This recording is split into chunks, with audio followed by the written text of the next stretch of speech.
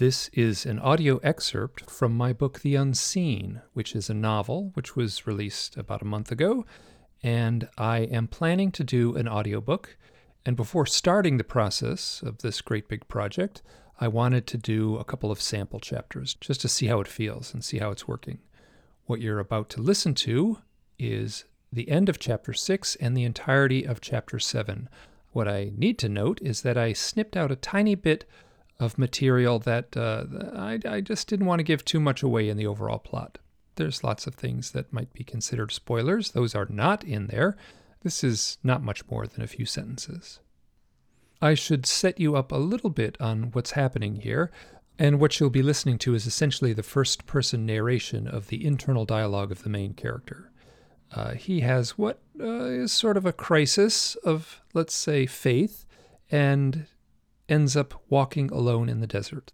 The opening line in this dialogue is him getting water from a pothole in the desert. Now, a pothole in southern Utah, in that part of the world, is simply a dish shape that collects water. It's explained a little bit earlier, but he basically dips his water bottle in a dish shape in some rock. And that's how it begins. And he's on a sort of spiritual walkabout where he is looking back on his life. This audio excerpt was recorded and edited on Thursday, June 15th, 2023. Please enjoy.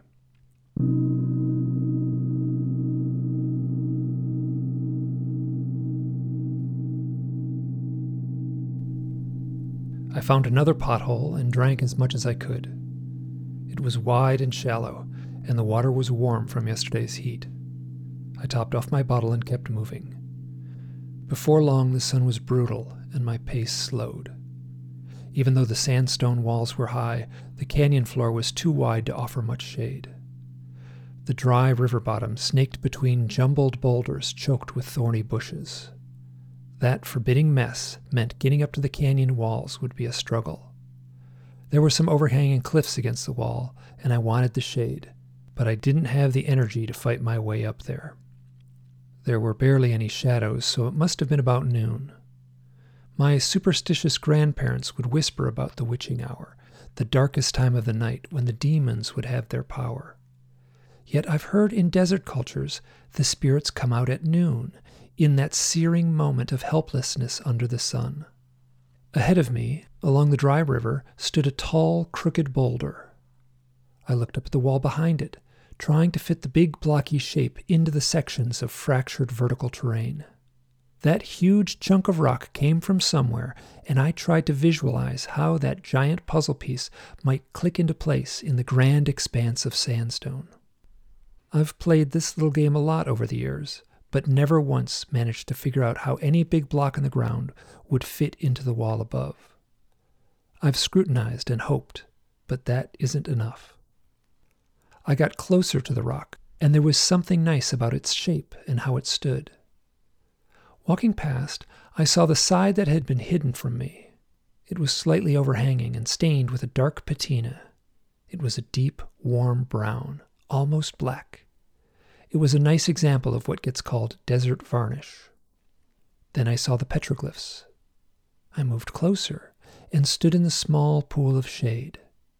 There were antelopes, spirals, and a tortoise. Each image was rusty orange against the darker surface of the stone. I've seen a lot of ancient rock carvings, and each time I felt the same sense of awe. Someone had used a simple stone chisel and carefully tapped away the dark, shiny surface and made these little images. They stood right where I was standing and created something beautiful. I understood this.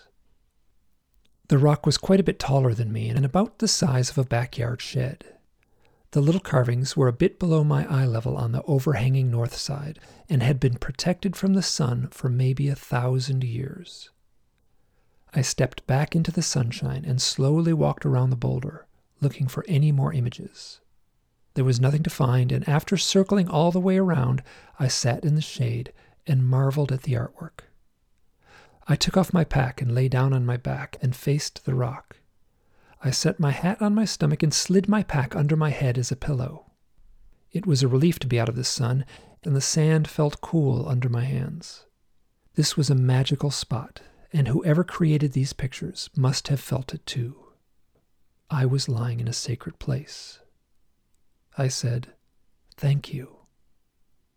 Archaeologists would say the rock art in this country was done by the Anasazi, but I never heard Donnie use that term. He simply called them the ancestors. I've listened to people who claim they can decipher the images, like an Egyptologist reading hieroglyphs. Some make a pretty good case, but I really don't know what to think. I do know what I feel, that this is art and it's beautiful. Lying in sand is comforting, and I was drifting off to sleep when a sound broke the silence. It was a steady tink, tink, tink. At first I thought it was a bird pecking at something. There was no wind, and I heard it clearly. It was hypnotic and seemed close. I listened for a long time. I was curious, and when I sat up, the sound stopped. I got up and looked around, but there was nothing.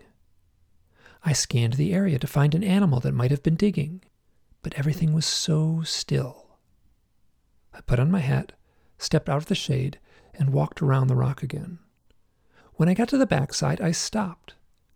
There was a little petroglyph about 3 feet above the sand. I knelt down to see a small image of an owl. This didn't make sense. Minutes before, I had searched the rock for any other carvings, and there was no way I would have missed this. The images on the other side, where I had been laying, were faded and ancient, but this little owl seemed new. The black patina had been carefully chipped away to expose the lighter sandstone below. But more than anything, I was struck by its delicate beauty. The outline was stylized, yet very simple. Then I did something I had never done before. I touched the image. I gently ran my fingertips over the owl's big eyes. These were dark circles of smooth varnish that had been left by a master. For some reason, I felt uneasy. I stood up and looked behind me. I expected to see someone, but I was alone. I waited for a long time. The silence had a loneliness to it, and this was somehow comforting. There was nothing to do. I walked around to where I had been lying, picked up my pack, gave the rock a gentle pat, and continued walking. Chapter 7.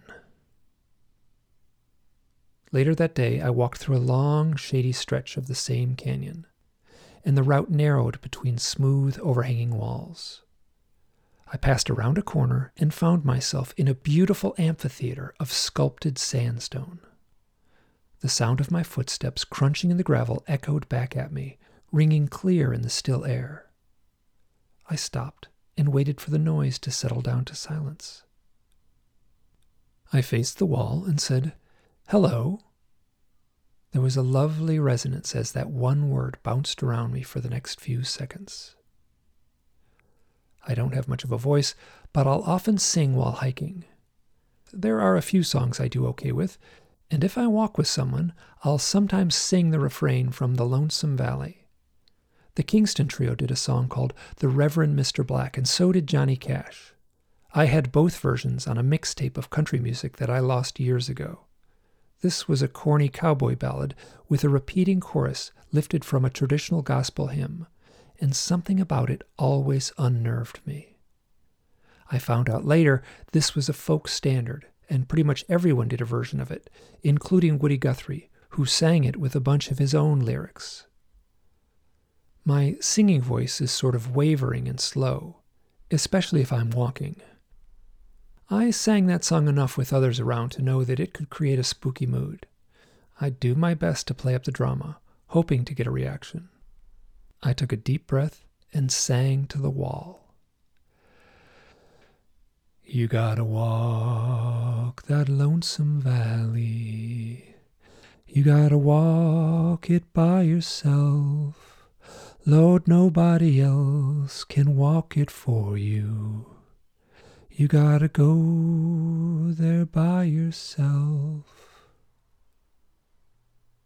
There are more lyrics, but I stopped there. Those shaky words echoed round and round and were slowly swallowed by the ever-present silence. Parts of this canyon felt like the eeriest place I had ever been. About a decade earlier, I walked into the Great Gallery.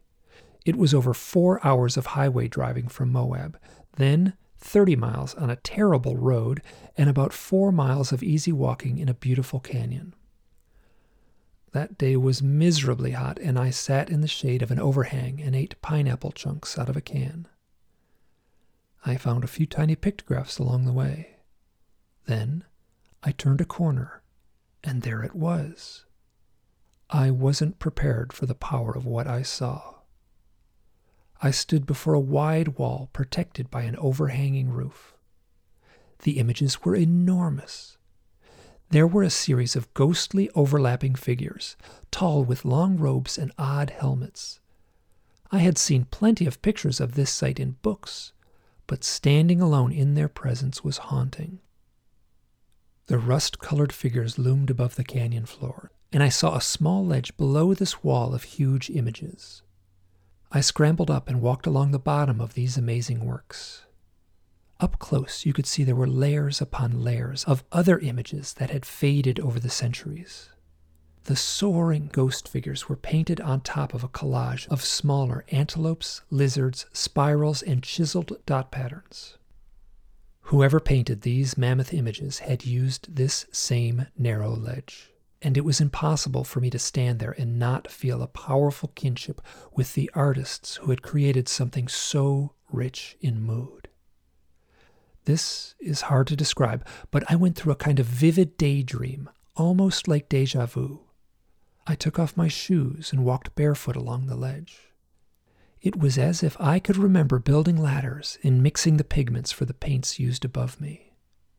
I know what it means to create a piece of art and how it can take on a sort of obligation.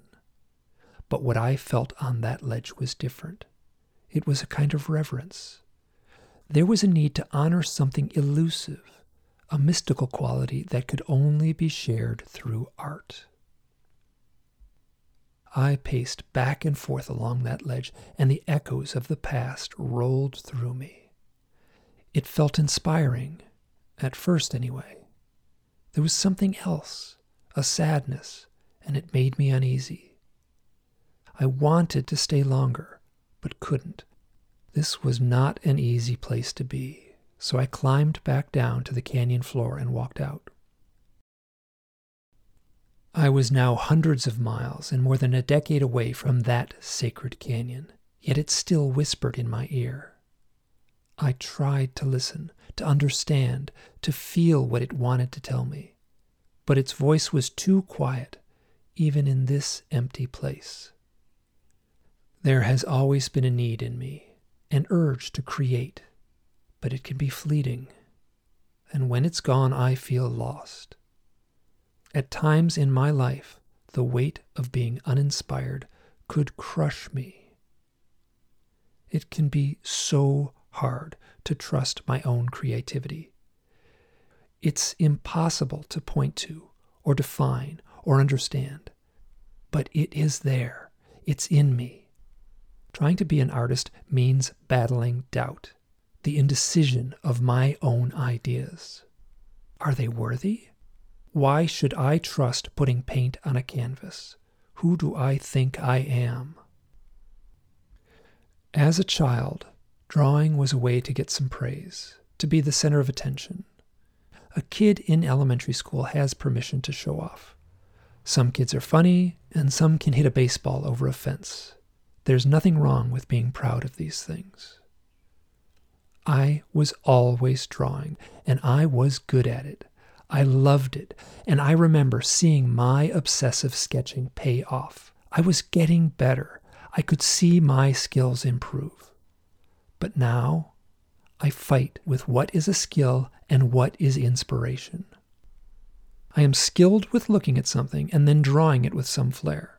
But is that skillful rendering inspired? Where is the magic spark? I have asked myself these questions all my life. Or maybe it's better to say all my adult life. For me, right now, it's gone. I am skilled, I know that, but I am uninspired, and that emptiness is unbearable.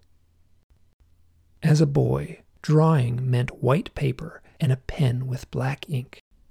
My dad would bring these pads of paper home from work. They were maybe 5 by 8 inches, and they were sacred to me. Each white page had infinite potential. I still feel that, and feel it deeply. Even now, a single sheet of white paper is something holy. I remember sitting at Katie Kelly's kitchen table with one of those pads, a pencil, and a fine-line black pen. She would say, "Lion," and I would do a quick sketch with a pencil, just a few lines and barely touching the paper. I would set down my pencil and use that light outline as a way to frame the ink of the pen. Katie didn't know it, but I had been drawing lions from pictures in National Geographic. I'd also been drawing eagles and whales and pine trees and mountains, so I was ready for almost anything she'd ask of me. This was a time when my skills were minimal, but my inspiration was on fire. Katie's older sister would babysit for us. They lived across the street from me, so we spent a lot of time in each other's homes. Katie had bright red hair and freckles, and I could tease her. We were the same age, so we walked to school together, had classes together, rode bikes together, and looked at the stars together. Katie would sit close and watch me draw, and this was joyous. I used that energy to keep me going through the low points of my life, and it worked. I would hit a wall, feel helpless and insecure about my work, and I could tap into that feeling, that my gift had a power to it. Yet, as the years went on, this got harder and harder, and finally, it was impossible. When burdens overwhelmed me, I could think about the frog pond. This was a pressure valve. Some awful thing would well up in my life, and I would think about climbing the oak tree and jumping off that huge arm of a branch. The water was green and cool, and every summer seemed to last 1,000 lifetimes. All the kids from the neighborhood could swim and jump. We'd see who could stay underwater and hold their breath the longest. Or someone would find a big, creepy spider, and we'd dare each other to touch it. And there were all kinds of frogs, from giant bullfrogs to tiny tree frogs, small as an M&M. In the spring and summer, those frogs were so loud we could hear them from our front porch. The pond was visited by blue jays, red cardinals, and big woodpeckers. I remember seeing a fox. I was all alone at the pond when I saw it, and nobody believed me, but I saw it. This funny little pond was surrounded by cattails and mud, but there was one perfect section of sand where we could wade into the water. This corner had tall grass along the little beach and was shaded by huge arcing maple trees. There must have been a spring under this sandy corner because the water was always cold and clear, yet it was green and cloudy everywhere else. There was a path from Katie Kelly's backyard to the frog pond. You'd go through a gate in a tall wooden fence and be at the water in a few minutes. Kids from the neighborhood would use that gate all the time. Katie's parents knew we were at the pond, and they were okay with that, but it always felt a little sneaky going through their backyard. I remember they would yell at us from the kitchen window if it was getting dark, telling us we should go home. The last time I swam in the frog pond was the night before I left for college. That night, I snuck out the back door and went behind Katie Kelly's old house. The new owners locked the gate, but I hopped over and walked that long path without a flashlight. It had been a hot, miserable summer, and the water was warm. I didn't swim for very long, but it felt important to be there. I forgot to bring a towel, and I lay in the grassy spot, looking up through the trees, waiting in the dark to dry. I wasn't sure what it all meant, but I knew I would never be coming back. The next morning, I hugged my parents, got in that old truck, and left for art school. I dropped out at the end of my second semester and started driving around out west. I loved that spot so dearly, and I wish Katie would have gone there too. I don't know why she never did. I mean, it was right out her back door, and I know she would have loved it. The frog pond is part of my nightmare. Yet it's never the pond.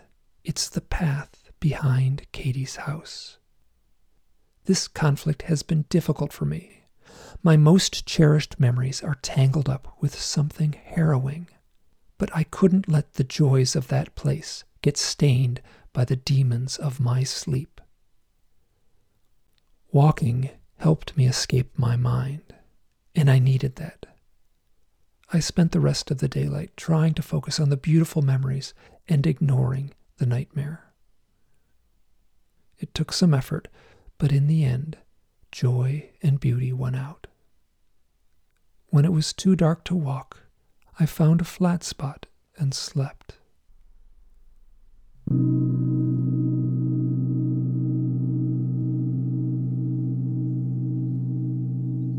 This is Mike chiming in after the excerpt. I do want to say that having listened to this a few times during the editing process, I got too whispery. That's kind of a flaw in how I will eventually record this. It is very easy to sit alone in a room and read what amounts to dramatic text, and then you slowly get more and more whispery. I do not plan on doing that for the final book. This is merely a test so I can find the voice of this audiobook. If you've made it this far, thank you so much. Bye now.